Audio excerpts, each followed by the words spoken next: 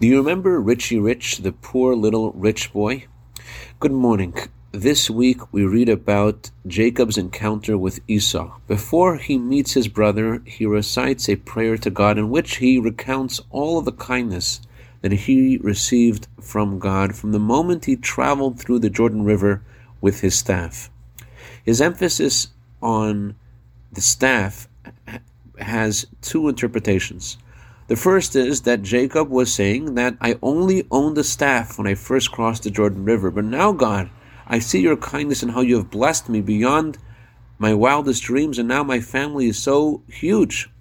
Another interpretation is that Jacob was saying to God, I know how when I got to the Jordan, there was no way to cross the Jordan, and I did what Moses did to the Reed Sea. Just as Moses put his staff into the Reed Sea, I put my staff into the Jordan, and the Jordan split for me. These two interpretations seem to be not just at variance with each other, but diametrically opposed. One is emphasizing Jacob's humble beginnings, and the other is emphasizing how Jacob is someone who God does miracles for.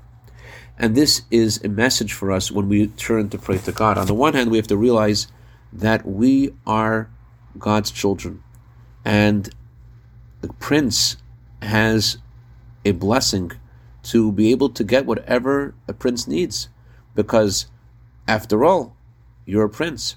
On the other hand, just as Jacob turned to God and didn't rely on his merit, and he said, I'm only relying on your kindness, so too we should not demand from God based upon our merit.